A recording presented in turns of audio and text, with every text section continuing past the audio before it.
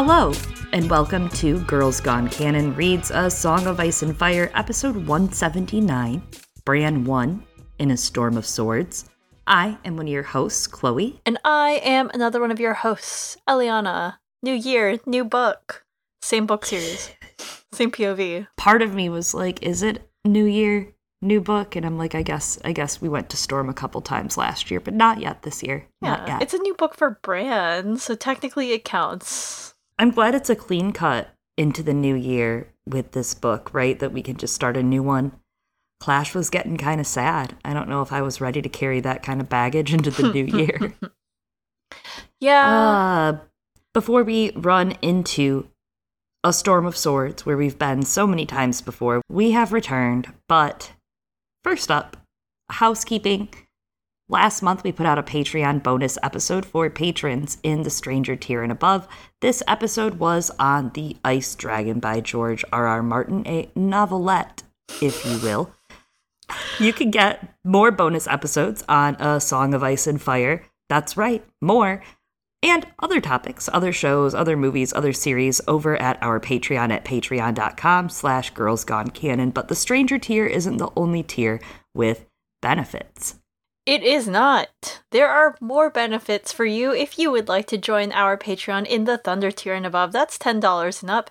And most of all, it gets you access to our special Patreon Discord, where there is fun to be had. Oh yes, always fun, always shenanigans. Sometimes we play Jackbox games. However, every month we do a brunch/happy hour. This month's will be announced in the coming weeks, so keep your eyes peeled for that information. But it's where we log on and chat about our days, weeks, and talk about different, media we're watching or reading, and play games and get to know yous, It's kind of a fun time. We have a fun time at happy hour/brunch. Brunch/happy hour is one of the highlights of every single month. And yeah, there's also a lot of other fun channels. And in February, something very exciting is starting on our Discord. Yeah, some of our friends on Discord will be putting together weekly rewatches where you come having watched the Series 3, His Dark Materials, the final series that we are wrapping up right now, covering as well on the podcast. You'll see that in your feeds if you're subscribed to us. So our friends over at the Discord are doing these weekly hangs starting in February on Saturdays in February to discuss an episode once a week. Once a week. And by the time that this episode comes out publicly, either we are finishing up, just about to release our final episode on the His Dark Materials television series, or it will have just come out.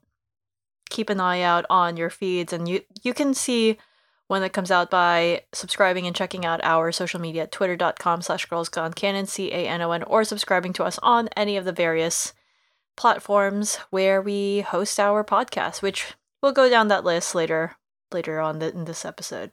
And by that, I mean the end. It's always a fun outro. You should always listen to those. You never know. Yeah, it's different every time. We don't pre-record that. That's part of the fun. That's part of the magic of Girls Gone Canon. What platforms will we plug? They say if you do the same thing over and over again, expecting a different result, it's called insanity. I just want you all to know that. But there is a different result every single time. So it's not insanity. In fact, it is the most sane thing that we do, perhaps. Actually, it might be.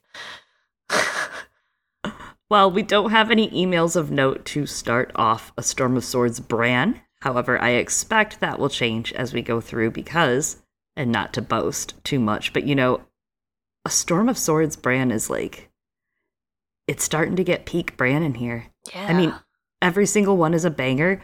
We're going to get the good storytelling, the littles. We're going to get Bran traversing the north in A Storm of Swords. And then we get to go back to a to a Dance with Dragons, and we get Bran's Jedi training. So I'm winning. I, world's biggest Bran fan, am winning right now. Yeah, and also one of your favorite chapters of all Storm / maybe the whole series is in this one. That's A Storm of Swords Bran 3. That's coming up very soon, in just 2 chapters if you are counting. So if you've got takes that you want to get in before then, you want to talk to Chloe about her favorite chapter, send us some of those emails and tweets of note now. Yeah, Bran 2 and 3 are great. I love the hiding in the tumble down tower, making their way to Queen's Crown. Making our way Queen's Ground. Walking slow. We don't know where the wall is.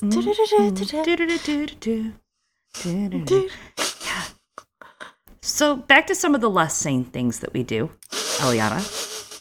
We ended on Bran in A Clash of Kings. It's the last chapter of the book. So our lightning round won't cover A Clash of Kings. We are past that, but it will cover everything we've missed up till now in A Storm of Swords. It will. So let's get started.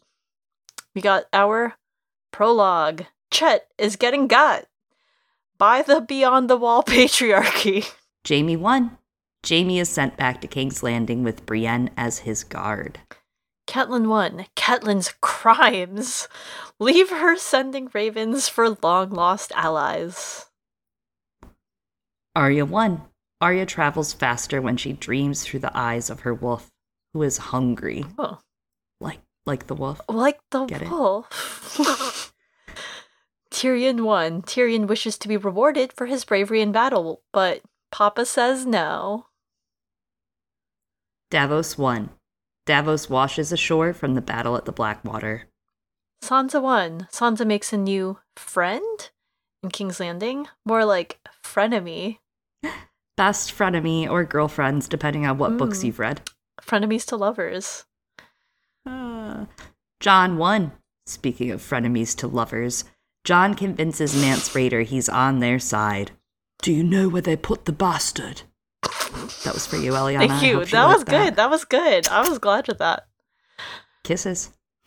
Daenerys won. Speaking of kisses, Jorah advises Dany to fly to Astapor to hire the Unsullied soldiers. I do not want those kisses. I don't want them. them. New Year, worse us. Worse us. Oh, God. Worse Jorah. Every year. For real. Every year, Jorah gets worse. That leads us into Bran 1, where Jojen has taught Bran all that he can. They move north toward the Three-Eyed Crow. Bran spends a little too much time in summer. In summer. In his dreams, he climbs higher in the forest, watching the birds, feeling the stone, and a man sound calling to him. We have a line. The smells were a song around him, a song that filled the good green world. I love this because you can feel this, right? Have you ever just stepped out into some sort of wildlife area that smells alive, trees and shit, in the woods or something? Yeah, literally trees and shit, great. Probably though. Trees and That's shit. That's what you're smelling, yeah. and the other vegetation. Almost any Bran chapter, you point to the front of it, the opening prose. George, you're such a nut. You're crazy for this one, George. It's always good, all of it. This is in so much detail. The wolf fight and every little twinkle of light coming through the trees or darkness resting. The wolf's wood. It's wonderful and creepy. And this one especially, right? We've already pointed out in previous chapters, each one starting more and more with Bran constantly in summer as it begins. And as you said, the imagery is just fantastic in this one, but also that the smells were a song around him, a song that filled the good green world. That feels really significant in a series, again, called A Song of Ice and Fire. And I don't know what it means yet. Especially for a possible green seer. Yeah, absolutely. And the way that some of the stuff that's happening in Bran's chapters will be told kind of like a song later on. Wow, a story in a book. What? This one, the one we're reading. This is the story? Oh my God. Prince of the Wolfswood, he reminds himself, looking down upon the wolves running below. His cousins, he thinks, remembering when he too had a wolf pack, remembering their scents. Big sad. Yeah, interesting. This part where he's called a Prince of the Wolfswood, partially because he's a direwolf, right, in his size, and the freedom that comes with being a prince as a wolf, contrasted with how Bran feels really restricted by being a prince of Winterfell in this chapter. And he even questions, he's like, what does it even mean to be a prince of Winterfell? What fucking Winterfell, right? And that more and more becomes a part of Bran's story, but we see it also kind of becoming a part of other characters' stories, right? Like Daenerys' story becomes more and more about the constraints of ruling, of being a queen, as she sees these challenges at Slaver's Bay, and then that, dives into even more detail in Dance. But I don't know why. There's also something about calling this, like, woodland animal a prince of the forest that reminds me a little of Bambi. Very different animal, but, like, they call, like, that one deer, and then later on they call Bambi, right? The prince of the forest. Yeah, Il Bambino. Oh my gosh. Wait, yeah, that probably is what the name's about, huh? Being a baby deer. Interesting. So wait, who's Flowers? Who's Flower? Who's Thumper? Who's... Oh, interesting. Cast it, bitch. Flower's the skunk, right? Yeah. I don't know. Thumper's probably, I guess, Rickon just saying crazy stuff. Oh, Flower could be Hodor. Aw, Hodor. Think on it. Workshop it a little. We'll come back to that someday. Okay. I know we will. It'll be really important. I mean, Bambi's mom dies just like Catelyn Stark. Like Bran says, where will they go? Their mother's dead. Next, we have a passage. His angry brother with the hot green eyes was near, the prince felt, though he had not seen him for many hunts. Yet with every sun that set, he grew more distant, and he had been the last. The others were far scattered, like leaves blown by the wild wind. Sometimes he could sense them, though, as if they were still with him, only hidden from his sight by a boulder or a stand of trees. He could not smell them, nor hear their howls by night, yet he felt their presence at his back, all but the sister they had lost. His tail drooped when he remembered her. 4 now, not 5, 4 and 1 more, the white who has no voice. So the woods and other parts of the land belonged to them, but their sister had left the wilds to walk in the halls of Manrock and couldn't get out. Very sad. Sad Sansa Stark hours. Just gotta be bummed. Lady. Yeah, lady. All right, that was good. I had to get that out of me for just a moment. The themes are really strong in these opening chapters of Storm, and I always like how George kind of formats the front of his story to get you back into each POV, but also kind of linking them together emotionally with the things they're experiencing. And there's just this significant weight and feeling of finding out who you are, knowing who you are, trying to understand your past, your present, your future that we're seeing with Dany, Jon, Sansa, Bran, and Arya. And identity, right? Identity and perception come across so strong as the themes for the children in the start of the story. It makes a really great framing device what George has done in this paragraph or this passage here, reminding you where each wolf is at this part of the story, and also in comparing, hearing the wolves, recognizing where the wolves are, recognizing still being connected to those wolves, bringing that analogy to us, to the reader, so that we realize where we are in the mind of the wolf is nice. I think it's just a really well done device. Yeah, and as you said, it gives you kind of a quick status check. This is how many of them there are, or there was, right? It's kind of significant because when you think about it, by the end of this book, there will be 1 less wolf because Robb will be dead. So knowing that they all have that connection seems really important. I thought it was really interesting the way they describe Lady being gone and, had left the wilds to walk in the halls of Manrock, right, and being unable to, escape it. And I was trying to figure out this Manrock thing. We've heard the wolves talk about it before in, previous Bran chapters, and how that rock is, dead. Manrock is dead, right? Not alive with Song, I guess. And, I don't know, I guess does it mean, Winterfell's castle and the graves that are there? Is that what it's talking about?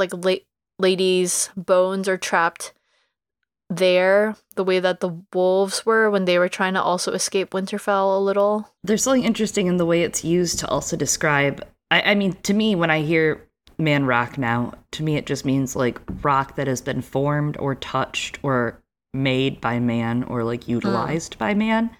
So different than boulders out in the Wolf's Wood, but for example, a castle. That right. To me is what they're describing as Manrock, and the South is very man-made.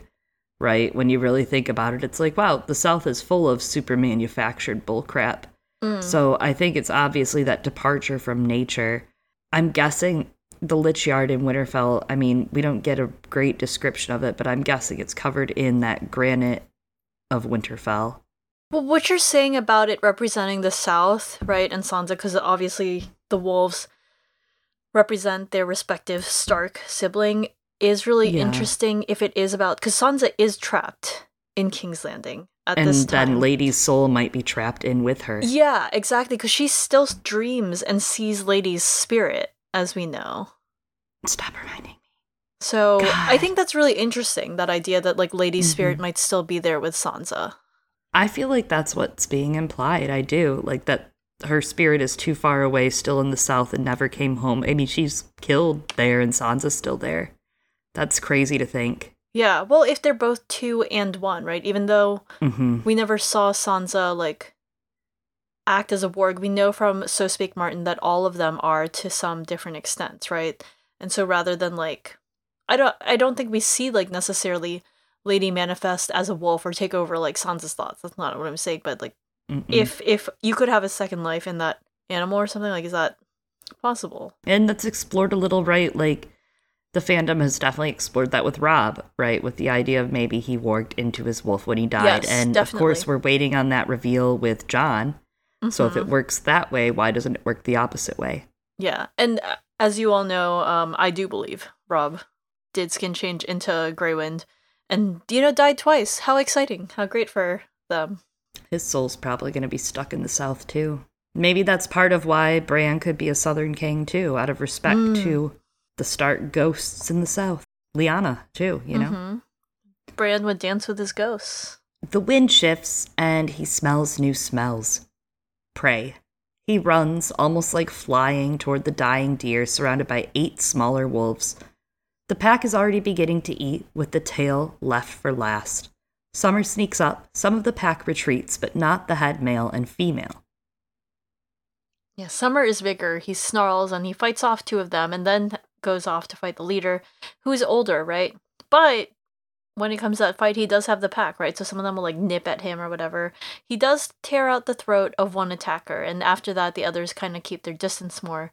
He then defeats the old wolf into submission and is hungry. He's ready to go take a bite out of this prey he's fought for when suddenly he hears Hodor, and we have this line of, "None of them had heard it. It was a queer wind that blew only in his ears. He buried his jaws in the deer's belly and tore off a mouthful of flesh.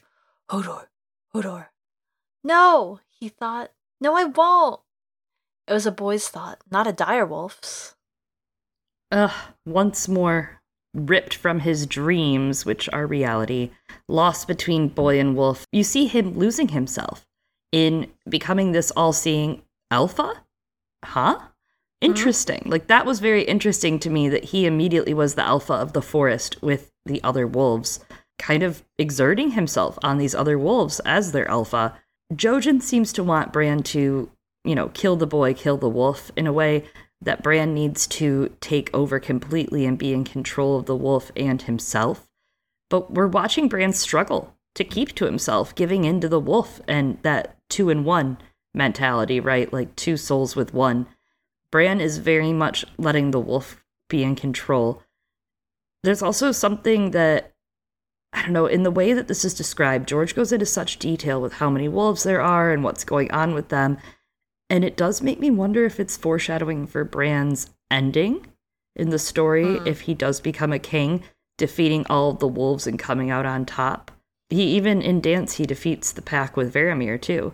So, I don't know. 8 wolves especially stood out to me. The 7 wolves would be 7 kingdoms, so 8 could be Bran's new one. Yeah. Well, there are 8 now, right? Or 9? I think there's actually technically 9 now, or there were something, right? Because the 7 kingdoms lines are drawn differently than the modern day ones. So it is very possible. Returning to 8 then, right? Because like the Crownlands were not a kingdom at that time. The Riverlands were the land of rivers and isles, so then that split between the Iron Islands and the Riverlands. Interesting. Good call on the wolves. Numbers.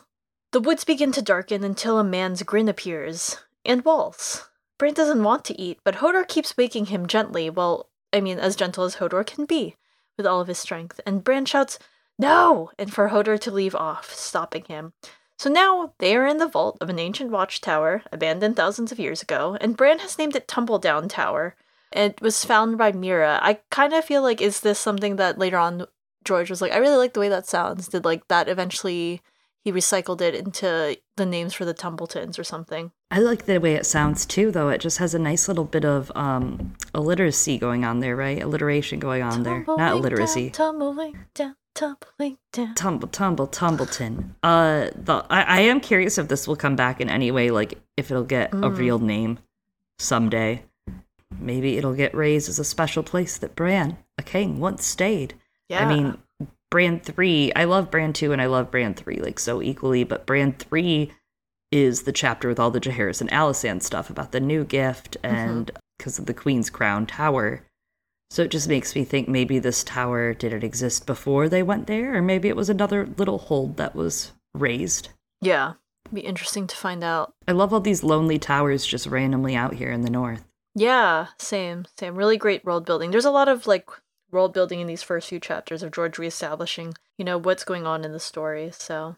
Jojen warns Bran that he was gone for too long once more. Mira will be back soon with supper, but Bran is tired of frogs. He wanted to eat the deer. He had won it, after all. Jojen asks if Bran had marked the trees by clawing the bark, like he had said, but Bran is embarrassed because he forgot, like how he forgot to catch a rabbit and bring it back for them, or push rocks in a line. Things that Bran thinks, of course, are stupid. He says he forgot, and Jojen says, you always forget. When he's a wolf, these things don't seem important, especially when he can just run. For one, I understand why Jojen wants Bran to do these things. This would be extremely, useful. Imagine you could just be eating a rabbit. Very great compared to what's going on. He could have brought that deer all the way back, That would have been really awesome for everyone here. But beyond it being very practical, if Bran could mark places, Jojen is, of course, testing to see if Bran can retain his sense of self while being in summer. And what we're seeing through these is that Bran is still very young and immature. He's using his gifts for his own personal joy and benefit rather than for the greater good. They talk quite a bit about people's different gifts in this chapter, but it is understandable that Bran does that because of his age and also especially what he's trying to escape, his own body. That's kind of what prompts him to make the choices that he does at the end of this chapter, which, this chapter is a very big first step towards learning to think beyond his immediate wants, right? He's not quite beyond thinking of just his own desires and well-being yet. That comes later on in his journey probably, but he's 9. Yeah, that's always the big part with Bran for me is whenever I start to really critique him, I'm like, he's fucking 9. He's a kid. He's a 9-year-old kid that doesn't even understand all of his own needs yet, let alone others. That's true. He doesn't even understand he's got to eat.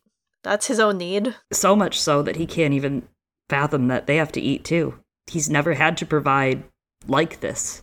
It's interesting. Yeah, but his way of providing before was just I don't know, send that salmon to that person I like. Send those berries to that person I like. Cooks? Yeah. Do my bidding. Servants? Yeah, he's a spoiled rich kid. At the harvest feast, right? He's I don't know, send this to those people. That's cool. It comes back to what Illyrio says about Aegon, right? That, he's been raised for this. Some princes are born and told they're to rule, but he's been raised for it. And Bran is the opposite. He's actually going to learn on this trip what it means to be hungry, what it means to be on the run, not unlike what Dany had to go through at a young age as well, and is still kind of going through.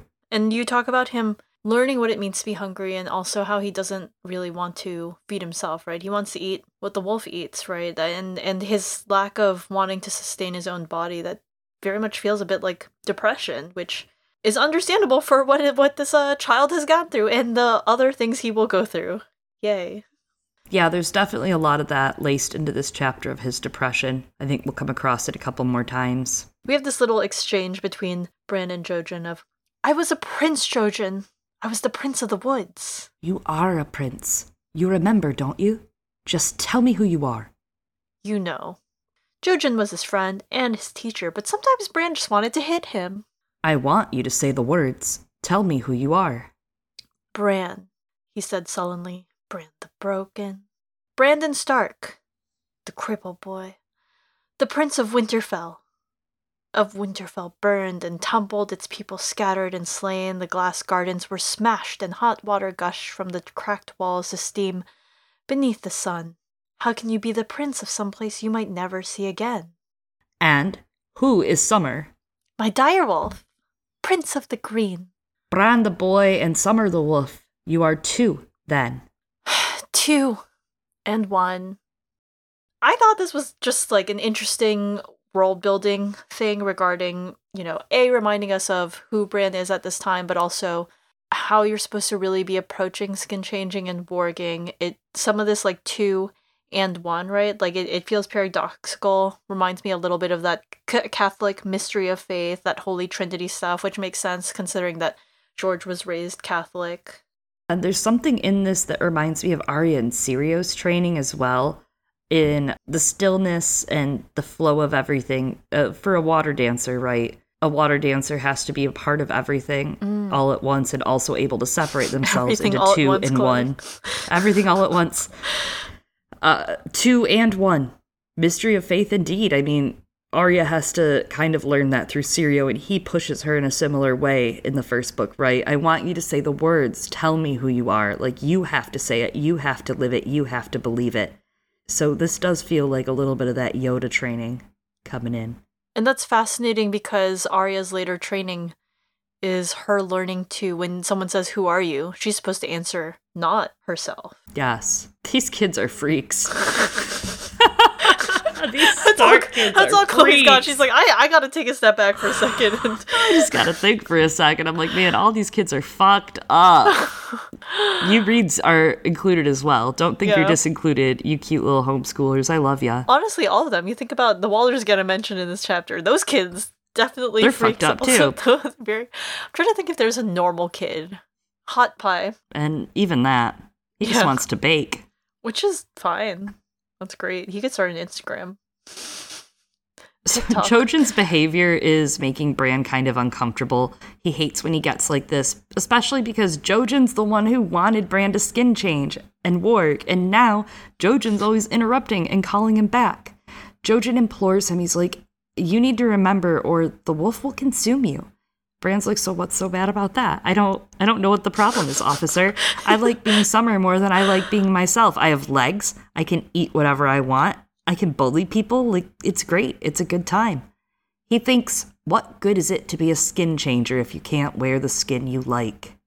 It's a good question. Like, what is the point of having this thing if you can't enjoy it? It's also, I think that this is quite a bit of foreshadowing for the taboos of skin changing and eventually Bran wielding power over Hodor, right? Like, remembering that, yeah, what good is it if you can't wear the skin you like, but also that there are boundaries to whose skin you can take. You can't just like and take any of them.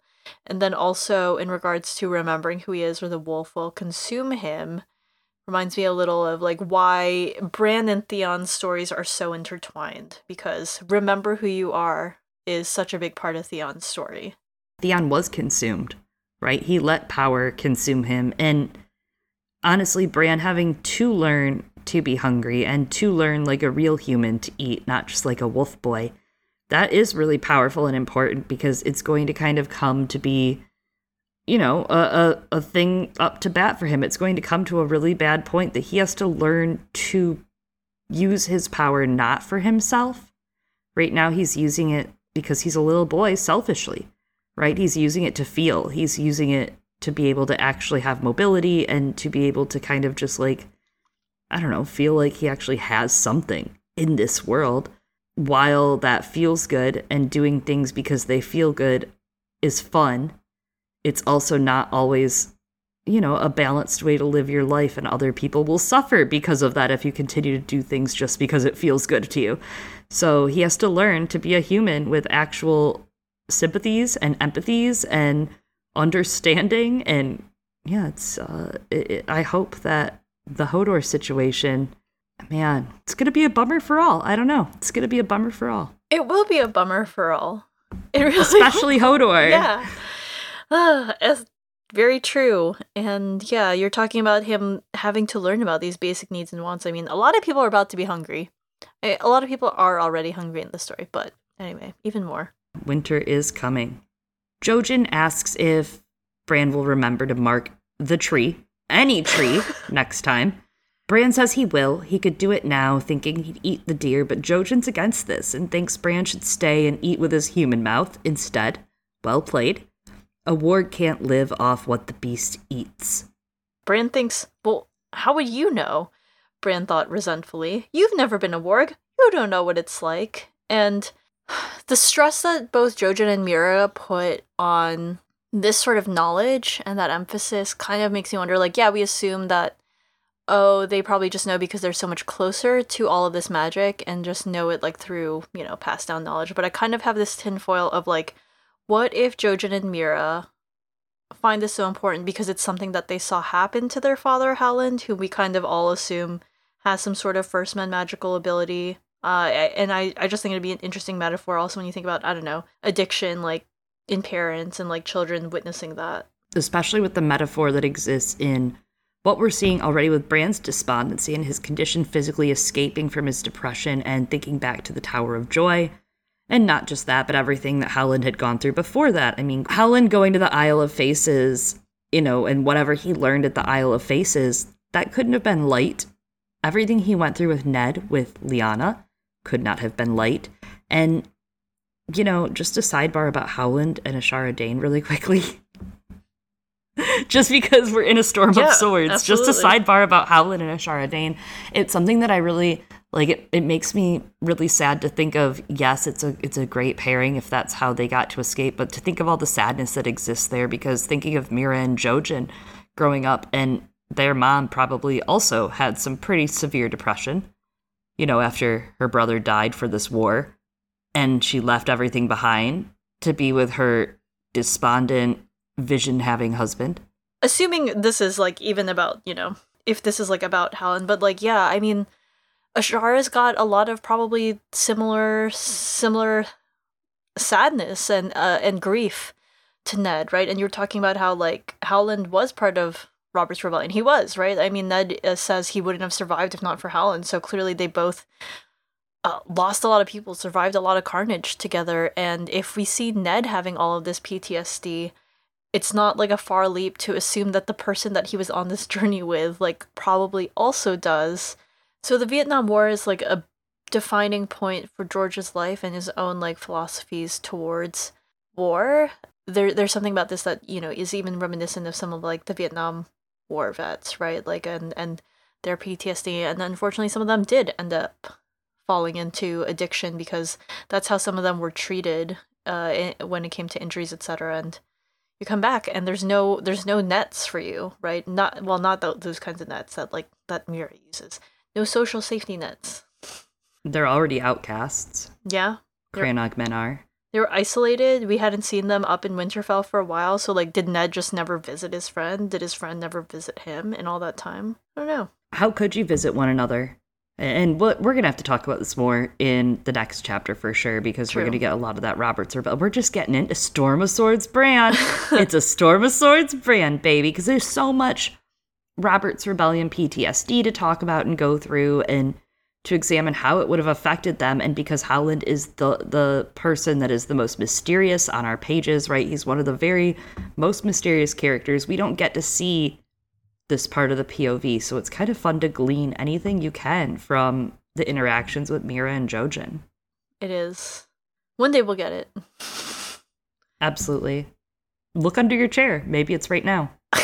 Hodor is jumping and hitting his head and shouting, and he's interrupted as Meera enters. He happily greets her. Neither Jojen nor Meera are very tall, as Crannog men are quite small. Bran envies her walking and her grace. She fights using the three-pronged frog spear in one hand and a woven net in the other. Yes, Meera has brought back 2 small trout and 6 frogs for them to eat. Bran is hungry, but not for frogs. Well, you can't be picky, okay? And he remembers that the Walder said that eating frogs turns your teeth green and makes you grow moss under your arms. Bran kind of wonders if the Walders died, but then again he didn't see their bodies, though there were a lot of bodies at Winterfell. This is interesting to think about where he'll be in the Winds of Winter versus a Storm of Swords, because not yet, right? They're still alive. One of them won't be. I wonder if he'll be able to see... I mean, so we see him in the background in Dance, right? That he and Bloodraven are just out there, like, touching through the weirwood, whispering to Theon, right? Weirwoods are crying at him. There's all this, you know, he's definitely up to some shit in Dance that we see him do in the background, but we don't get from his POV. His chapters in Dance are super isolated. Bran's are. You could just see him peeking through in certain places. So I wonder if by Dance and if by The Winds of Winter, Bran will be able to see what's happening and know about that Walder on Walder crimes, the crimes of Walders. Well, just because like he seems to have more control in Dance now that he's with his, Sith Lord Bloodraven. So Winds of Winter, trajectory-wise, it'll be a positive trending. Like he'll be super powerful, able to just see through everything. I feel like Walder on Walder crimes, like that should be, I don't know, trademarked or something. Like that should be, there's gonna be more than just those Walders, like having Walder on Walder crimes. There's a lot of Walders to crime against one another. The many crimes of Walders. Yes. And that's a good point. He might think about them or like see it, and it could be a way for him to like show his growth. The story can show his growth. Like if he has compassion, like dang. They were huge pricks, but I kind of feel bad for them. It's not really fair. I mean, look where they came from. They came from a world of Walder on Walder crimes. I mean, Walder on Walder literally. crimes, it all goes back to the Walders before us. Whoa. Well, we don't want to judge them by the sins of their Walders, Mira invites Bran to help clean the catch. She always knows how to make him smile, and nothing scares or angers her except for Jojen. I hear this is what families are like. Jojen wears all green. His eyes are the color of moss, and he has green dreams that all come true. Except for dreaming that Bran died because he didn't. Well, I mean, kind of, right? Hodor gets wood for a fire, while Bran and Mira clean. They cook in Mira's helm, and they make a stew of these frogs with the onions, and it's not bad. It sounds delicious to me. Honestly, I'm in a very stew mode right now. I'm like, everything is stew. Frogs everything just taste like soup. chicken, They just taste like skinnier chicken. Yeah, absolutely. A little chewier. Yeah. They're not bad at all. And in a soup or in a stew, amazing. Yeah. And there's that helm again, that possible Night of the Laughing Tree helm. Smart use of it. This is the only time we've seen a helm used to cook in the series. Interesting. I looked it up. I was really scaling through the series to find out if there was any other use of helm for cooking, and I thought that was brilliant. Well done. It is a good idea. I wonder if the other helms are like too decorative or like have too many holes or something, because I can't imagine trying to cook in like the mountain's helm with its like tiny little fist. That would be really hard. It would take forever to heat up. I've watched a lot of Alton Brown Cutthroat Kitchen. It's a very favorite show of mine, and that's what this sounds like to me. You do watch that quite a bit. I remember. It's so good. I really highly recommend it to any of you. It's like if you ever had an evil madman just hosting kitchen games, that's what it is. Alton Brown is a fucking madman, and he's amazing. And he'll just like show up. It'll be all these chefs, and they each have a certain amount of money they can spend. And he'll show up at the front and be like, here's a way to fuck your neighbor over while cooking. And it'll be shit like they have to be on a rotating moat, and they can only cook their food whenever the moat rotates them to the oven. God. Or some shit. Or like you have to prep all of your stuff in a medieval suit. Like he will do things like that. So that's what this reminds me of. Absolutely. I see it. Cutthroat Kitchen with Mira Reed. I mean, a lot of Westeros does seem like a cutthroat kitchen, A lot of throats being cut. In kitchens, no less. Yep. No more. Jojen says they have to move on the next day, not because they're unsafe, but because this isn't where they're meant to be. I just thought it was interesting that everyone was kind of more willing to go and leave this place. If Jojen had said yes, it was from a green dream. But it's just Jojen talking about, like, no, we have to go to this other destination that I would like for us to go to. It's very reminiscent of Joseph Campbell's discussions in his Hero with a Thousand Faces book about the hero's journey. And he kind of says there's something about, and we're going to talk about accepting the call, but about the refusal of the call and accepting the call. And he kind of references that no matter what, the character may refuse the call, but the call will always be there.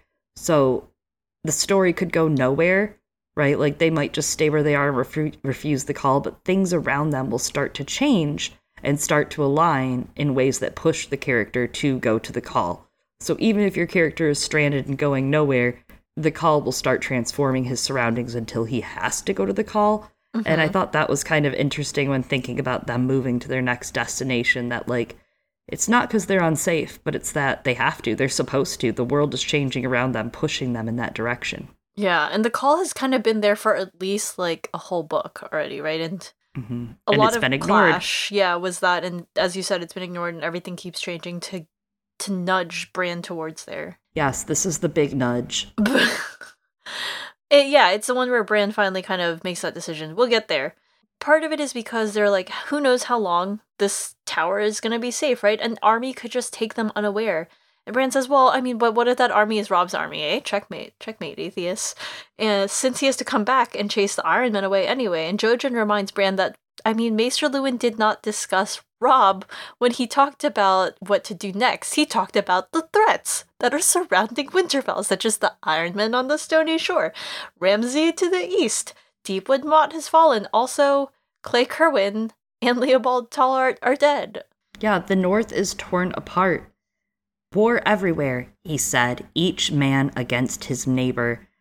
This is just the beginning of the storm of swords, right? Whoa. This is well laid from the very front that the betrayal of Roose Bolton is coming. Yes, it is. It is. It's a big part of this book, in fact. And this war of neighbors against neighbors, Walders against Walders, it's only going to get worse before it gets better because resources are going to become scarce, right? We're going to see a lot of people just fighting amongst themselves. Meera says they've discussed this before. She gets Jojen, wants to go to the Three-Eyed Crow, but the wall's far, and they have no mounts. And then, of course, there's a Lord of the Rings reference. If we were eagles, we might fly, said Jojen sharply, but we have no wings, no more than we have horses. After Jojen needles about if they'll steal them or not, Meera suggests they could buy or trade for horses, but Jojen says they'd be identified, which is probably true. So long as Bran remains dead, he is safe. Alive, he becomes prey for those who want him dead for good and true. This line reminds me a little of how Bran had been talking about being safe in the darkness. And we also see that, when he's peering out from Bloodraven's cave. And we've talked a little bit about that already and what that might mean for his story going forward. But we do see this idea of being dead and that being safe for people like play out differently amongst all the different Starks, right? Arya's kind of relatively safe because people were assuming that she was dead until, that opened a vacuum for someone else to take that place. And then Jane was very much not safe. She, alive as Arya, is prey for those who want to use her. Or Sansa being hunted by the end of this book, right? Everyone knows she's not dead, and they're all like, we would like her for regicide. And then end of Dance, Jon is literally dead, and I don't know, is being undead, like when he comes back, technically dead, but also not. Is that safe? I don't know. We'll find out. Great framing for all of these Starklings. And Robb, very alive and unsafe. I'm worried about that boy. If I tell you the truth about it, I'm real worried. Worried for him. Jojen reminds them Bran needs a better teacher than he is, that they go to the north one step at a time. Meera reminds him how long it took to get from Greywater Watch to Winterfell and the risks of not knowing the place or how they're even going to find the Three-Eyed Crow. Yeah, we actually haven't heard much about Meera and Jojen's journey coming from the Neck to Winterfell until this moment. They don't really discuss it. So now I am kind of wondering, how hard was it for them considering it was off page for all the rest of us? I'm curious, especially time-wise, when you think, we start a Game of Thrones and it's how long does it take for Robert to get all the way to the north? I'd say it's probably cut that trip 1 in half. In half, or is it even longer? Because I don't know, did they have mounts or not? I mean, they probably did, right? Maybe, but interesting. It was just them, right? Did they come with anyone else besides the two of them? I don't remember. I don't think so. They're just announced by the Winterfell guards. So maybe a bad journey.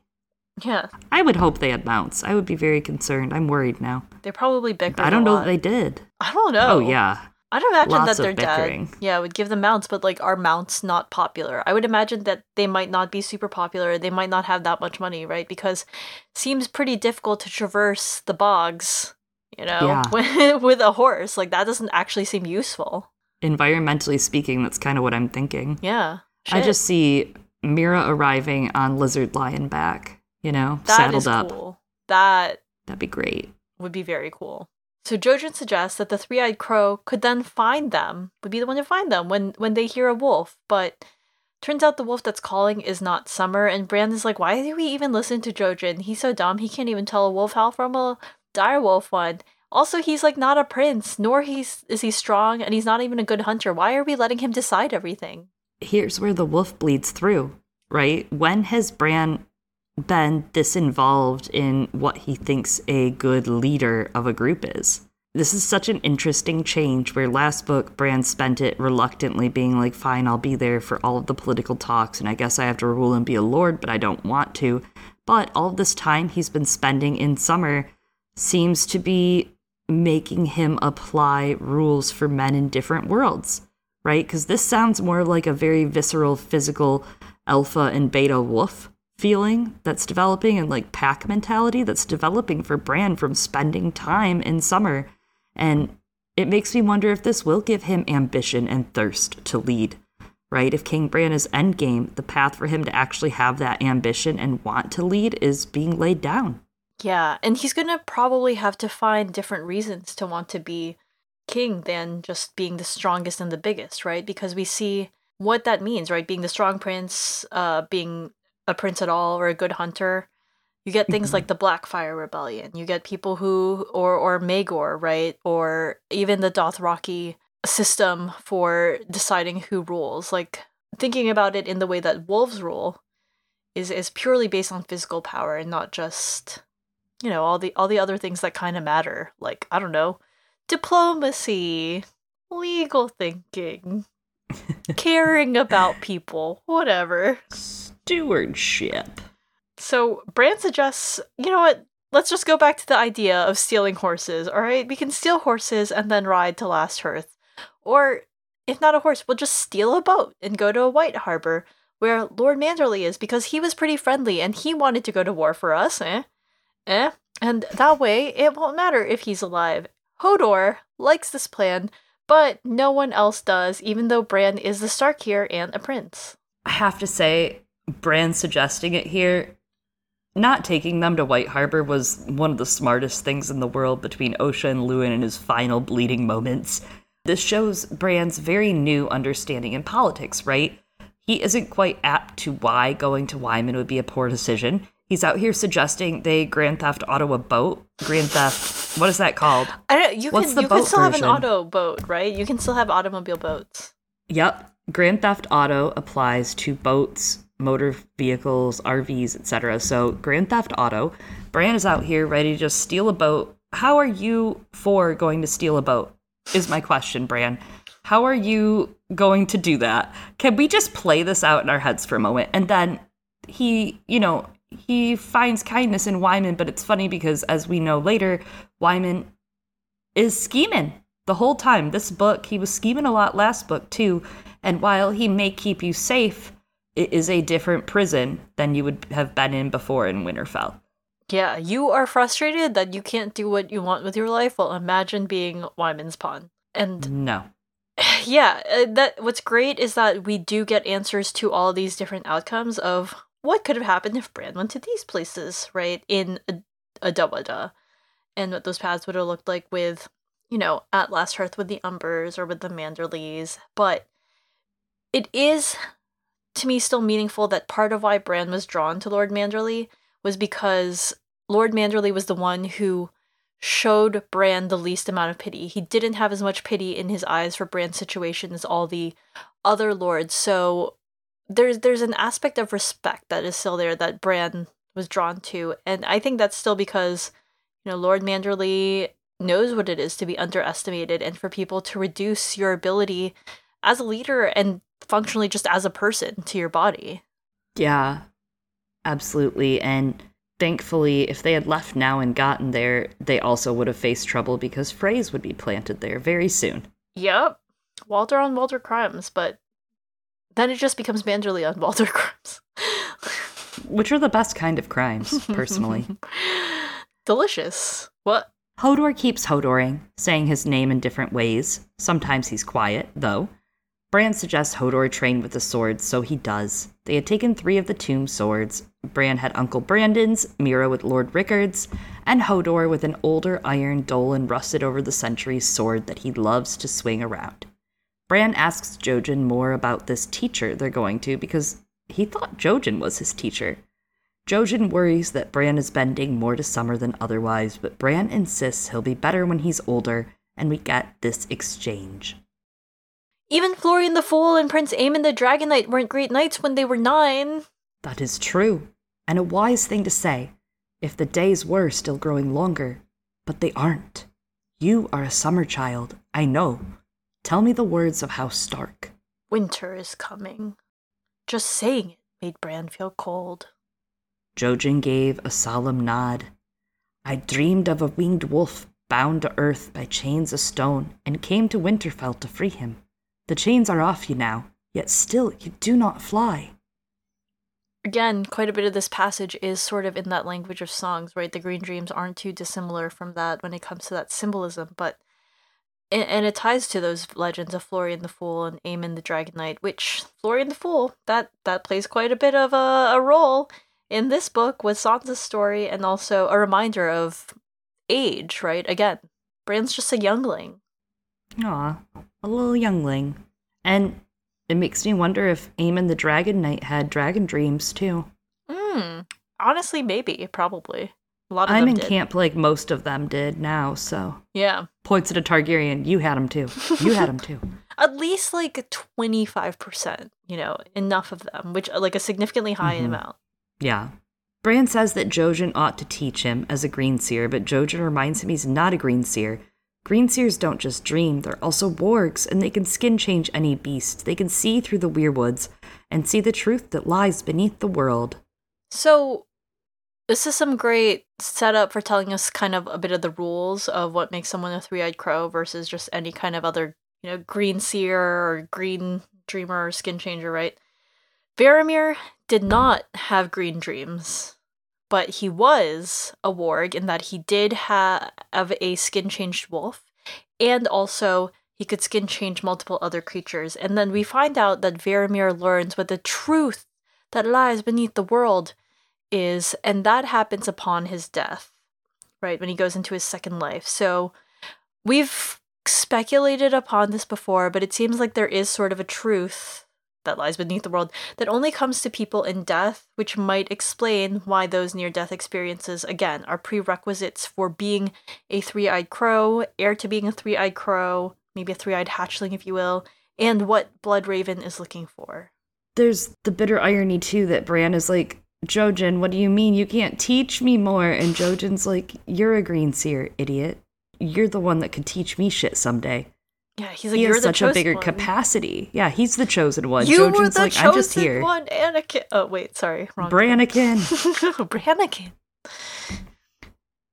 The passage specifically mentions, too, that the Greenseers would have power over all creatures, whether they fly, crawl, etc., and went through some of those actions which stood out to me. I'm like, dragon? Dragon? Dragon? Ice dragon? I think that it would be very cool. I know that that's like a popular theory as well, so. I'm also struck by that theme of perception, right? Sees the truth that lies beneath the world. All of the Starks are kind of doing that. Jon in the last Jon chapter, his lying to Mance after having to kill one of his mentors to kind of succeed to the next part of his little journey as a mini hero. The 1,000 faces of this story that are all heroes, and Jon's one of them. But, he had to be able to see through lies and through to the truth of things, and he's a little farther in this cycle, I would say, than Bran on a kind of mastering warging, and Bran's probably going to finesse it a little more, but Jon's getting there. Jon is starting to be able to go in and out of those a little bit. Soon he's just only going to be in. He's going to have a hard time getting out. And and yeah, he doesn't really skin change into other animals, but I mean, if you've got a direwolf, like, you can kind of settle, I think. You can kind of just rest on your laurels with that one a little, and I guess part of that is because Jon's got a stronger sense of self. He's older, right? And also, he's not trying to escape his body in the way that Bran is. And he's got friends. He's also he has some friends, yeah. I also think he has I mean, he's already come to blows and faced the paranormal, so he knows it's real in some aspects that Bran is still coping and grappling with. He's starting to get it that this is very fucking real, but Jon's come face to face with it already. Yeah, absolutely. Jojen explains to Bran that gods give people varied gifts. They are not strong hunters like Mira, but Jojen can dream, unlike her, and that Bran can be more with a good teacher. This is just a nice little lesson, all right? It feels important for, in general, Bran's coming of age story, anyone's coming of age story, right? He's resentful of the gifts that he doesn't have. He covets Hodor's instead of learning to accept himself. Yeah, when he needs to just embrace the gift that he has right now and really hone it and make it shine. And not just that, but I don't know, I'm just worried about this whole entire good teacher that they keep saying. With a good teacher, I'm just worried about that influence and that it might not be a positive influence. I don't know. Yeah, he might be like a very skilled teacher, but is he a good teacher or is he a bad teacher? Like onions, Eliana, onions. Onions. Layers. Absolutely. It's not just good or bad. Yeah. That's for real. I guess that's the truth of Bloodraven too in some aspects. Yeah, he more or less tells them that, like, when they show up. You know, he's like, I had a brother I loved, one I hated. I got layers. Sister I wanted to fuck. Yeah. Over and over again. Yeah. Normal shit. Normal. Gossip Girl. Wait. So, too much about the First Men and Children of the Forest knowledge has actually been forgotten, which is part of why they need to go find another teacher. And Mira comes around and says that they would be safe here until the war ends, but then Bran wouldn't learn. Any of the other places that Bran suggested, they could all easily be taken. So she puts it to Bran. She says, the risk is ultimately yours, Bran, and so is the gift. So what do you choose?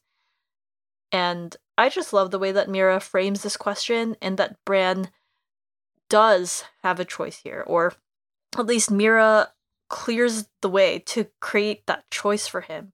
And yes, now Bran has to reason through this difficult decision, which is exactly what someone would have to do if they were a lord, you know, or a prince, or, I don't know, even a king, any sort of leader, as you were talking about earlier.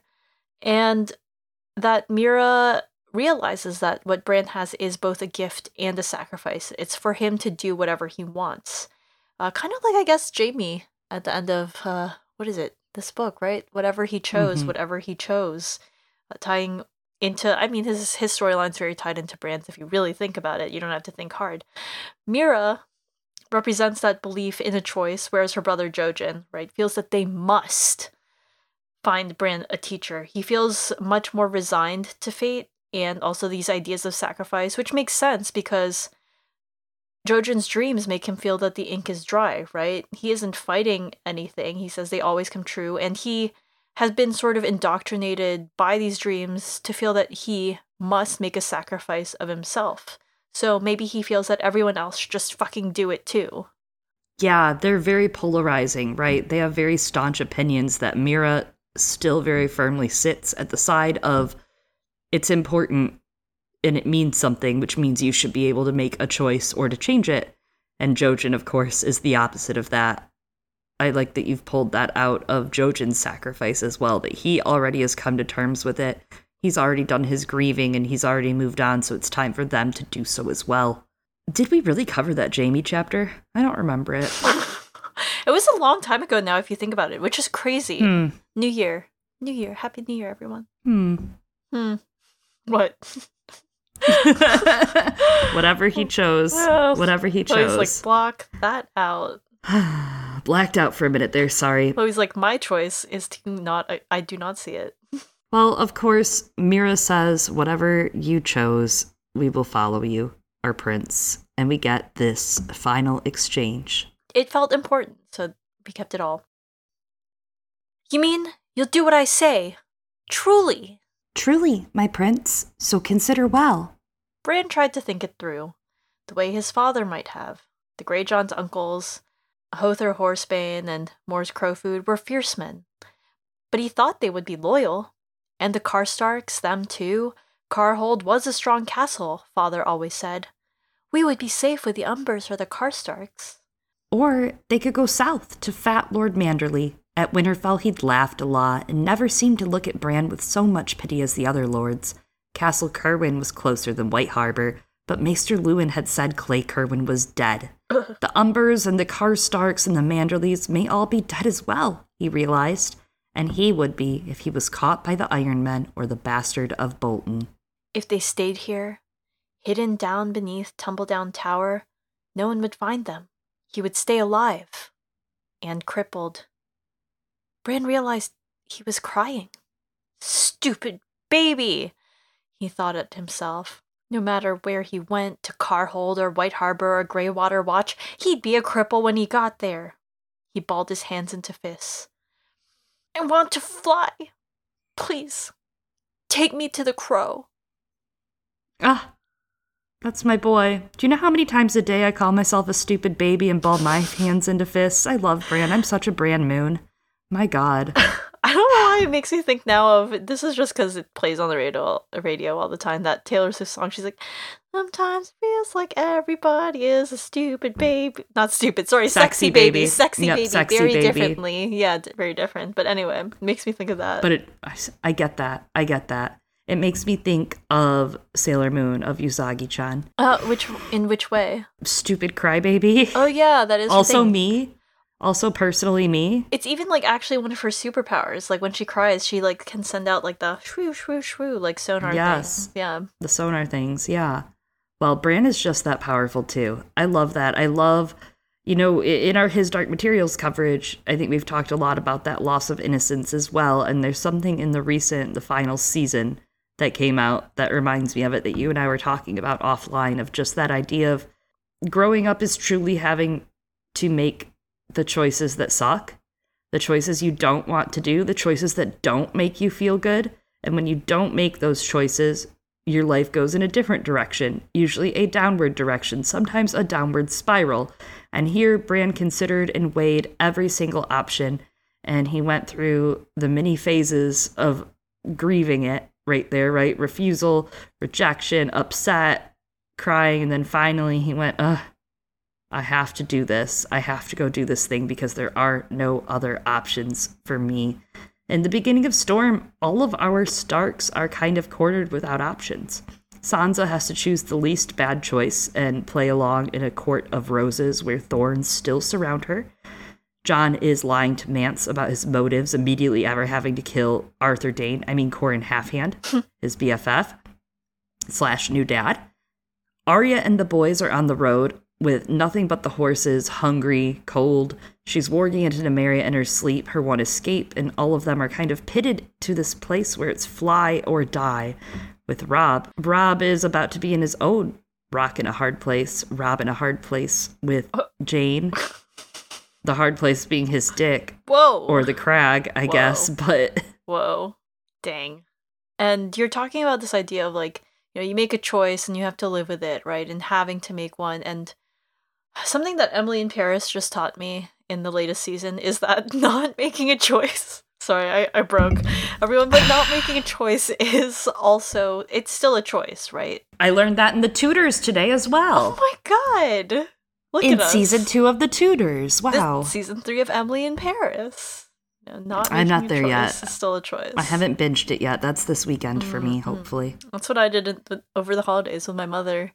So, yes, absolutely. Accepting the call. That is what this finally is, right? We've had several long chapters of rejecting the call, but finally the call has shown up at the doorstep and forced Bran to answer it. In Joseph Campbell's Hero of 1,000 Faces, there's this idea of the walls that are protecting you also imprisoning you, which we saw with Bran, right? We saw that his life in Winterfell, he felt like he was in a jail cell. And there's this quote from Joseph Campbell that the subject loses the power of significant affirmative action and becomes a victim to be saved when they are trapped within those walls. And I think that this last passage, the end of it, it's so powerful because that is the moment Bran makes himself not a victim to be saved, right? That is the moment he gets to take a moment in his life and choose, even if it's really not a choice in the end, right? Like, it is the choice, capital T, the choice he needs to make. But he got to make it for himself. Part of why he makes it, right? You're talking about this is really great, what you're saying of, like, when you don't take that action, when you're not a proactive character, being a victim to be saved. And that's what Bran is wrestling with in himself. He's hated this whole time. Part of why he likes Manderley is Manderley does not look at him with pity, right? He hates that he has to be carried around. He hates that he can't make these decisions and that he's not the hero. He's the damsel in distress, I guess, if you will, in these stories. And so there's that gendered aspect too. But he realizes finally, like, it doesn't matter. Anywhere that I go, everyone's still going to think I'm a cripple. And it ties it back to that speech that Tyrion gives Jon that he doesn't really give Bran. He doesn't get the chance to really impart that same message onto him, but, like, make it your armor and no one can use it against you, right? So if Bran's gonna be this anyway, he might as well decide and take action. And a lot of this chapter is about that, right? George R. R. Martin setting the stage for what this book is and what Bran's not only literal outside adventure journey is going to be, right? Because what's important is, as you said, right, he answers the call and that the journey starts because of Bran. But he's also, to an extent, reminding us where Bran left off in the previous chapter at the end of Clash, right? The crossing of the threshold when it comes to that hero's journey. In case you forgot during the 2-year wait between Clash and Storm. I would not forget anything during a 2-year wait. Glossing over that.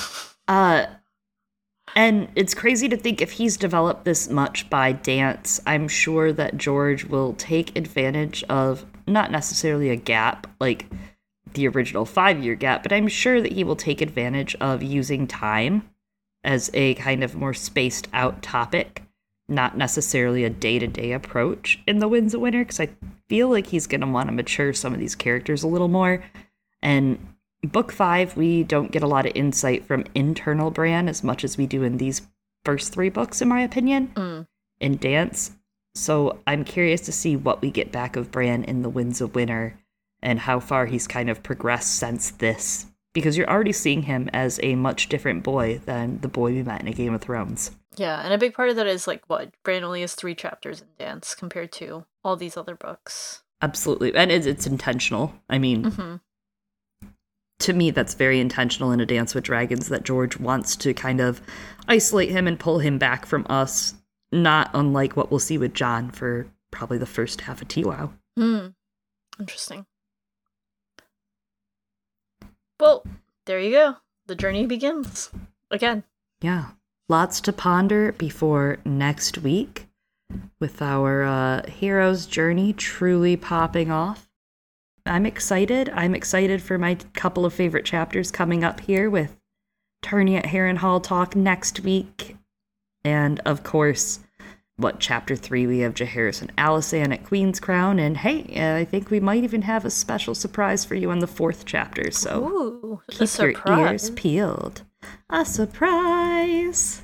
Well, you can keep up with all of those developments by following us on social media. That's twitter.com/girlsgonecanon, CANON. Again, in case you forgot it from the start of the episode, or you can send us an email at girlsgonecanon@gmail.com. Yeah, and don't be refusing this call.